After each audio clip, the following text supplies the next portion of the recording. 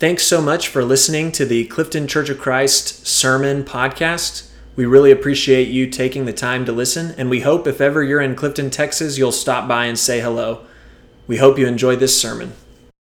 Today we are on our kind of last sermon of the letter of Colossians for the series. I am planning on having kind of a tag next week, but technically this is our last Colossians sermon. You may have never thought it was going to end, but this was 10 weeks of Colossians, and I've really enjoyed going through it with all of you. And one of the things that we talked about last week, or I tried to talk about, is that starting around chapter 3 in Colossians, Paul really has one central focus. He's trying to tell us that you've died to your old life, you've been born to a new life, and that has to affect everything you do. I tried to use the analogy of me saying when I used that angle grinder in my house and dust got everywhere in my house. There was no place that dust didn't get. And one of the lines that I read last week that I wanted to use to summarize last week's sermon is the idea that for Paul, that there is no part of our human existence that remains untouched by the loving and liberating rule of Jesus. And that's his point. And he uses that, and then he talks about it in your homes, with your families, with wives and husbands. And now he's going to give us a few more instructions about it that have to do with our prayer life, and they have to do with our way that we interact with each other. And so if you would, turn in your Bibles with me to Colossians chapter 4. We're going to start in verse 2, and if you want, you can read along on the screen. Just curious, by show of hands, how many of y'all, that's like way too small? Is that something where, because I've always thought that when I make these PowerPoints, the point is for y'all to be able to read that, and if none of y'all can read it, then come up to me after church and say, yeah, I can't read that at all. So, starting in verse 2, devote yourselves to prayer, being watchful and thankful, and pray for us too, that God may open a door for our message, so that we may proclaim the mystery of Christ, for which I am in chains. Pray that I may proclaim it clearly as I should. Be wise in the way you act towards outsiders. Make the most of every opportunity, and let your conversation be always full of grace, seasoned with salt, so that you may know how to answer everyone. So there are two main parts of this, and like I said, when you're reading this, don't imagine that before Paul is finishing his letters, he's just like, oh yeah, real quick, let me add a couple more things in here before I say goodbye. The whole idea of this is when you die to your old life and are born to your new life, you take off your old clothes and put on your new clothes. Part of that looks like being a person who is devoted to prayer, and in the way that you treat outsiders. It should change how you interact with people who aren't Christians. So I want to focus on this prayer part first. I love the idea that Paul is talking to this new church that he's never met, and he says to them, I have something I need from y'all. It kind of, for me, growing up, even as a child, it meant a lot to me when someone told me they needed me to help with something. It's easy sometimes, oh, you're a young kid, you're going to mess it up. But for an adult to say, hey, would you mind helping out? It made you all of a sudden feel like you could contribute, that you had a role to play. Paul says, y'all have a role to play. I need you to pray for me. I need your help praying for me and for our message, that our message is able to get out of here. And I think part of what he's saying, obviously, is that Paul is in prison. And he is saying, I want y'all to pray that doors will be open so that I can get out of here and I can keep proclaiming this message of the gospel. This thing that I'm in chains for, this reason I'm in prison for proclaiming Christ as Lord, I pray that the doors would be open for us to be able to get out and spread this message more. But on the other hand, I also think that this prayer is the fact that Paul knows that just because he is in prison does not mean the message has to stop going places. Obviously, this letter is an example of a letter that he wrote from jail. And so the message of the gospel is still being proclaimed even without the doors being opened. And I've thought about this section quite a bit because it's always a humbling experience when I'm sitting right there and someone comes up here to pray every once in a while, and they'll say something like, Dear God, we pray that you be with Drew, and we pray that you be with his message for us today. And it's always a very humbling thing. And it's a reminder, just as this message is a reminder, that as much as I want to prepare all week, as much as I want to start on Monday studying for my sermon and let it marinate all week so that it's the best possible sermon it can be on Sunday, the real truth is that whether you hear it or receive it, or whether I hear a message or receive it, has to do with a prayer for God to open doors in our hearts and in our lives. I can't tell you how many times I've taught a class where you look out in the audience and you can tell pretty clearly if someone's sitting there listening with a heart to receive a message and has prayed to receive a message, or is sitting there with a look of, I'm just not listening right now. My mind's somewhere else. And so it was funny. I was studying for this sermon, and I was thinking about this. And I don't know if y'all remember on Wednesday night, I kind of mentioned praying for my class, kind of saying, I pray that my class is something that is heard and received, and the message is something that opens a door. And right as I was talking about that, a young man, or I don't know, my age, I'm a young man, whatever. When I say young man, I usually mean like a teenager. But this guy was around my age. He knocked on the door. I came, opened the door, and he said, or I guess he didn't knock. He just kind of came in, and I said, hi, I'm Drew. What's your name? His name was Ivan. And I said, hi, can I help you with something? He said, could I talk to someone about y'all's electrical provider? And I thought, oh, okay, well, this isn't a great time. It's 6 o'clock. And I said, oh, I'm sorry. Well, I don't normally handle those kind of things, but we're about to start class if you want to come into class. And he said, how long is it going to be? And I said, about an hour. And he said, okay, let me go get my Bible. And he came into class, and he sat through the whole class.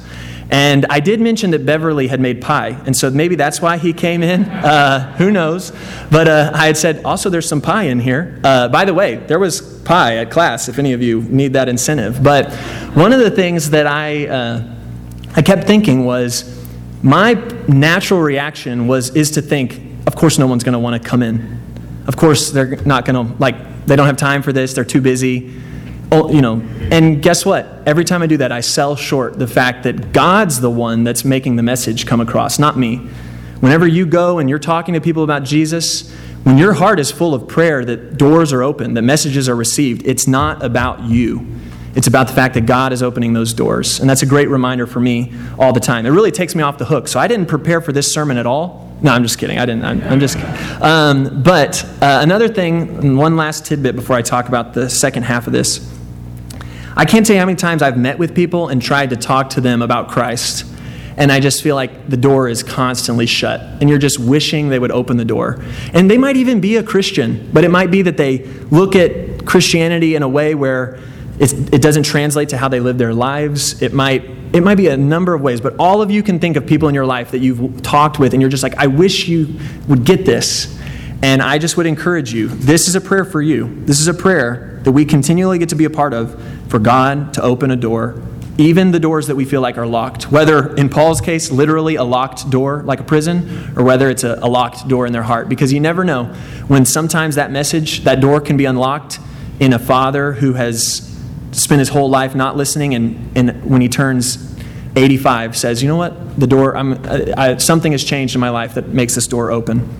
The second half of this passage, he talks about here it is. Be wise, in verse 5, be wise in the way you act towards outsiders. Make the most of every opportunity. Let your conversation be always full of grace, seasoned with salt, so that you may know the answer. You know how to answer everyone. I want to talk about how this verse is a verse I've heard in one specific context a lot that I think is on point but kind of misses the point sometimes. If you've heard this passage before, it is usually the verse that we use right before we teach a class on how to convert people to Christianity, right? You've been there before or to convert people to the Church of Christ. And this part right here of know how to answer everyone is what we say of, hey, at any given moment, someone might walk up to you and say, I just don't know about hell. And you're supposed to, on the spot, go, okay, well, in Genesis 3:7 and in Acts this and that, you're supposed to have the answer ready. It's like the Scripps National Spelling Bee. You're training all year with flashcards on how to give the right answer. And if you don't know the right answer, then all of a sudden you're a terrible Christian because you weren't on the spot, weren't on the ball. How many of you have heard that? You've heard in this context, okay? I don't think that's wrong. I think Paul cares deeply that we always are prepared for the fact that at any given moment, we might have a chance to talk to someone about Christ. That is on point. What isn't on point is the idea that the way someone's going to choose is going to be based on our great intellectual, factual answer that we memorized in Bible class. Okay?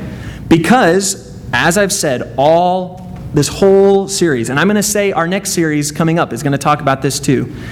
Wisdom is not intellectual. When God says be wise, right here, be wise, he does not say in the answers that you know for people. What does it say? Be wise in the way you act toward outsiders. I've said it, and I'll say it again over and over. In the Bible, wisdom is not about how smart you are. Wisdom is the way you live your life.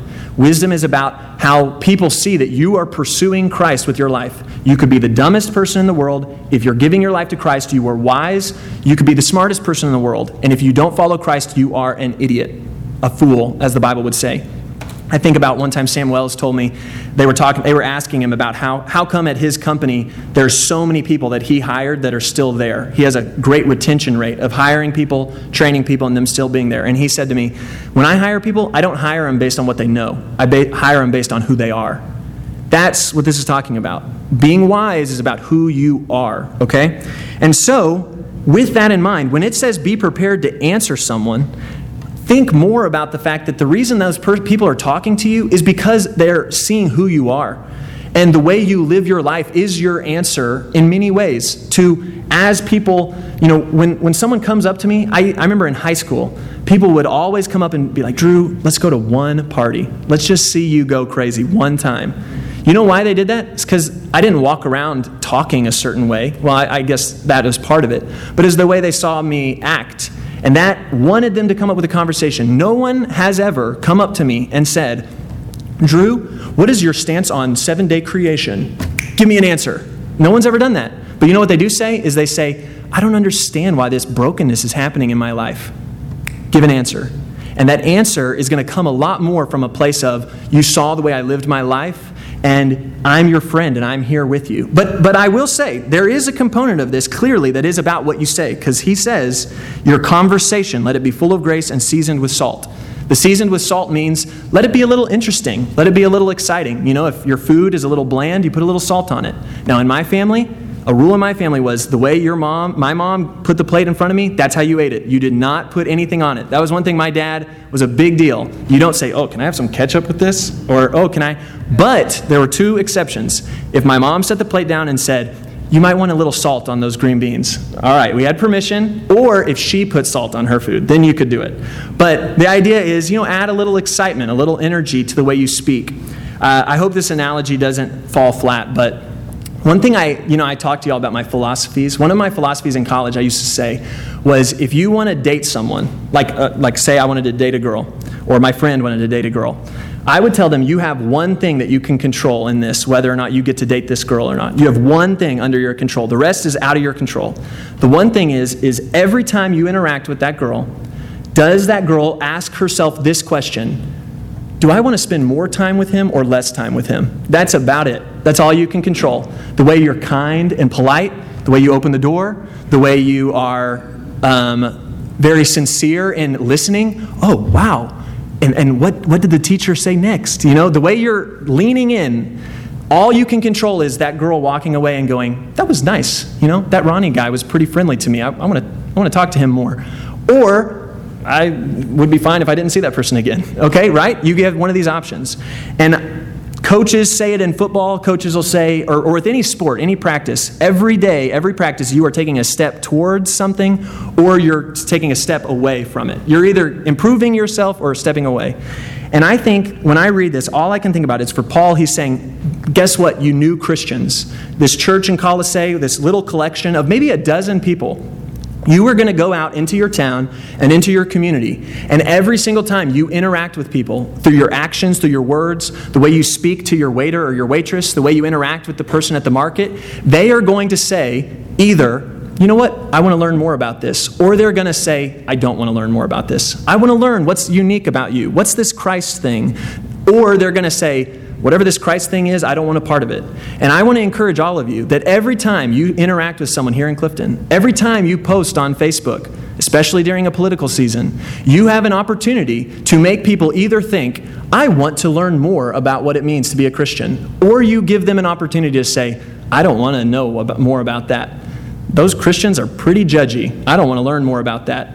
That doesn't say, let your conversation be always full of grace and seasoned with salt. That says, let your conversation be full of judgment and seasoned with rocks. Okay?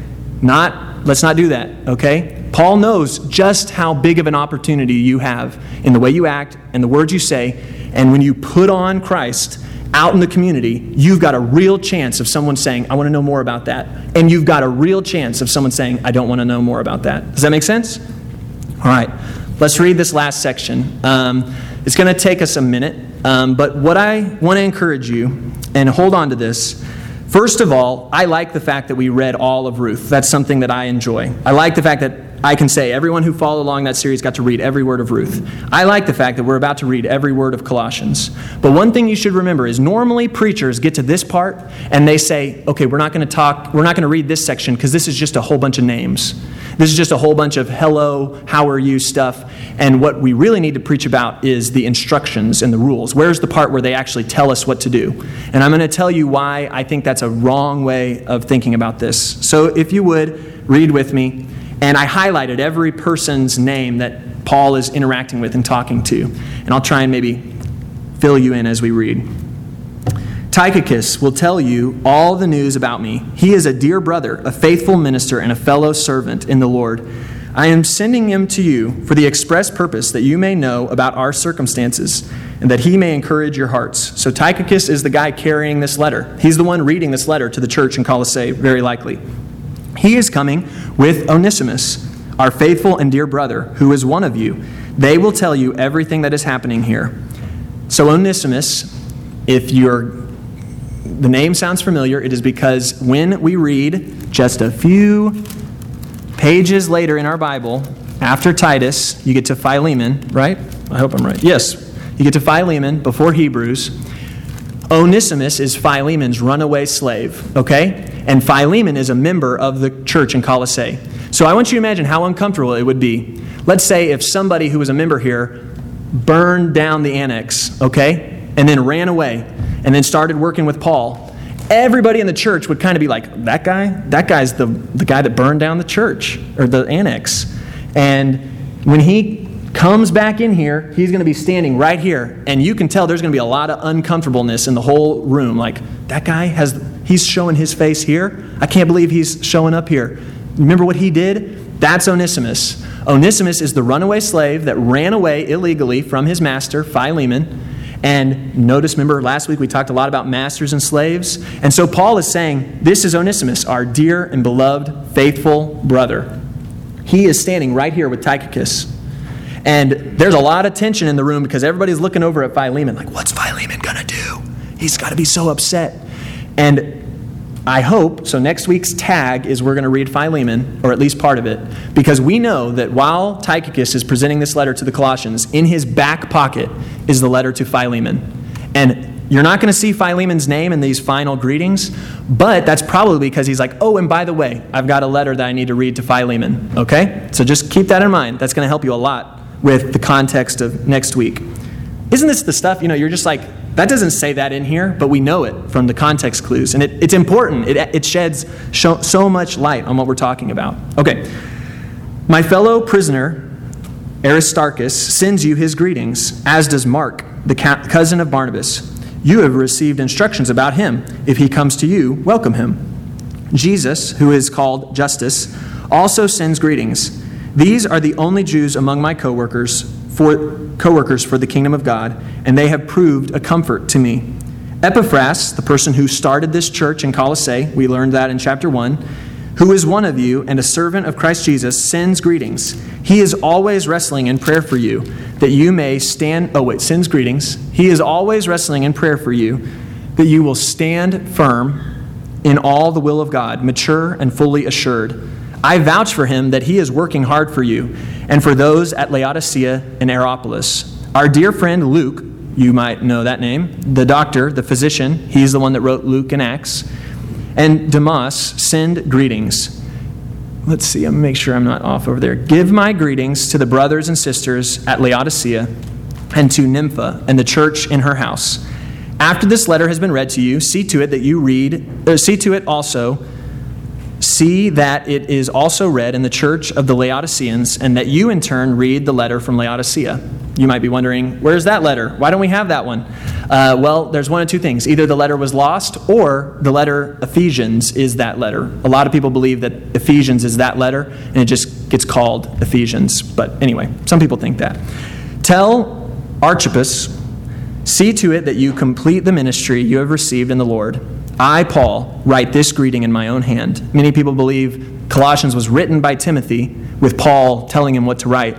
And then at the very end, Paul takes the pen or whatever to write and writes in his own hand this part. He said, I, Paul, write this greeting. I sign my name in my own hand. Remember my chains. Grace be with you. Okay, so why do we need to read that? Or what's relevant about that? The first reason is because it sets us up, really importantly, for Philemon. This is coming at the point where it's like, okay, listen, how is Philemon going to treat his runaway slave Onesimus? And the answer to that question, Paul has already been saying all throughout the letter, and he's going to say it again in Philemon. No part of human existence remains untouched by the loving and liberating rule of Christ, even when it comes to masters and slaves. No part of this message gets to be avoided in your life. And the way, Philemon, the way you now treat Onesimus has to be not as master and slave primarily. It primarily has to be treated as brothers in Christ, washed by the blood of the Lamb and united in Christ. That is your first and foremost allegiance to each other, now that y'all have this new life. Then the masters and slave part comes next. The other thing that I want to point out that I think is really crucial, and if it doesn't sink in, hopefully it sinks in as we go through this week, but the idea that the gospel of Christ is not about abstract ideas or rules to follow, but it is for real people living real lives together. This last greeting reminds us something that we see in so many of his letters. We treat the Bible often as an owner's manual that has no context to it. We say, oh, well, these are the rules that Paul wrote for everybody, so let's just drop it everywhere, and that's how this works. And the names on this list remind us that this letter was for people living real lives in real places. If I wrote a letter to the church in Clifton, you better believe I'm going to end with saying, has Joe caught any fish recently? You know, I'm going to end with, is Terry keeping Sammy in line? You know, I'm going to end with, has Debbie made any quilts recently? I'm going to end with, you know, how's Zach's tennis going? That's going to be in the letter, because this gospel isn't a thing that's just a set of rules that we throw out there. This gospel is a thing that was written for people living together, doing life together. That's what this gospel is about. It's a story. It's not a set of rules. And when we read these lists of people, we're reminded constantly, each and every one of these names, Paul is drawing that connection. You've been there before where you meet someone who went to school at the same time as you, and you say, oh, did you know so-and-so? Did you know so-and-so? And it binds you together, right? Come on, you know those people in your family. They could meet someone in another country, and if they say something that they remotely, oh, I one time drove through Clifton. Oh, do you know Butch? Oh, do you know? And you want to make those connections with each other, because that's what this is about. This gospel is a message about people with hopes and dreams and broken lives and hills and valleys that are all doing this life together. And we can't ever forget that. We have to remember that's what this is about. I'm going to read this line and then we'll finish. The point Paul is making is that Christians belong to one another in the fellowship of mutual love, prayer, instruction, and service. It is undesirable and ultimately impossible for any individual Christian or church family to go it alone and imagine they have nothing to gain or learn from other Christians or churches. This closing from Paul serves as a constant reminder to us that the gospel is known primarily in community with real people, with other people. And the gospel is not about abstract ideas or instructions, but it is about the people Jesus came to die and to save.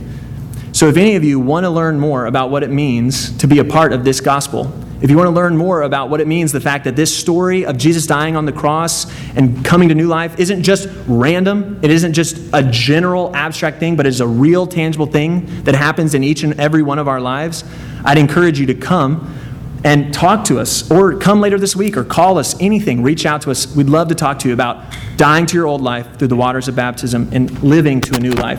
And if any of you have any prayer requests, our elders are going to be standing at the exits while we stand and while we sing this song.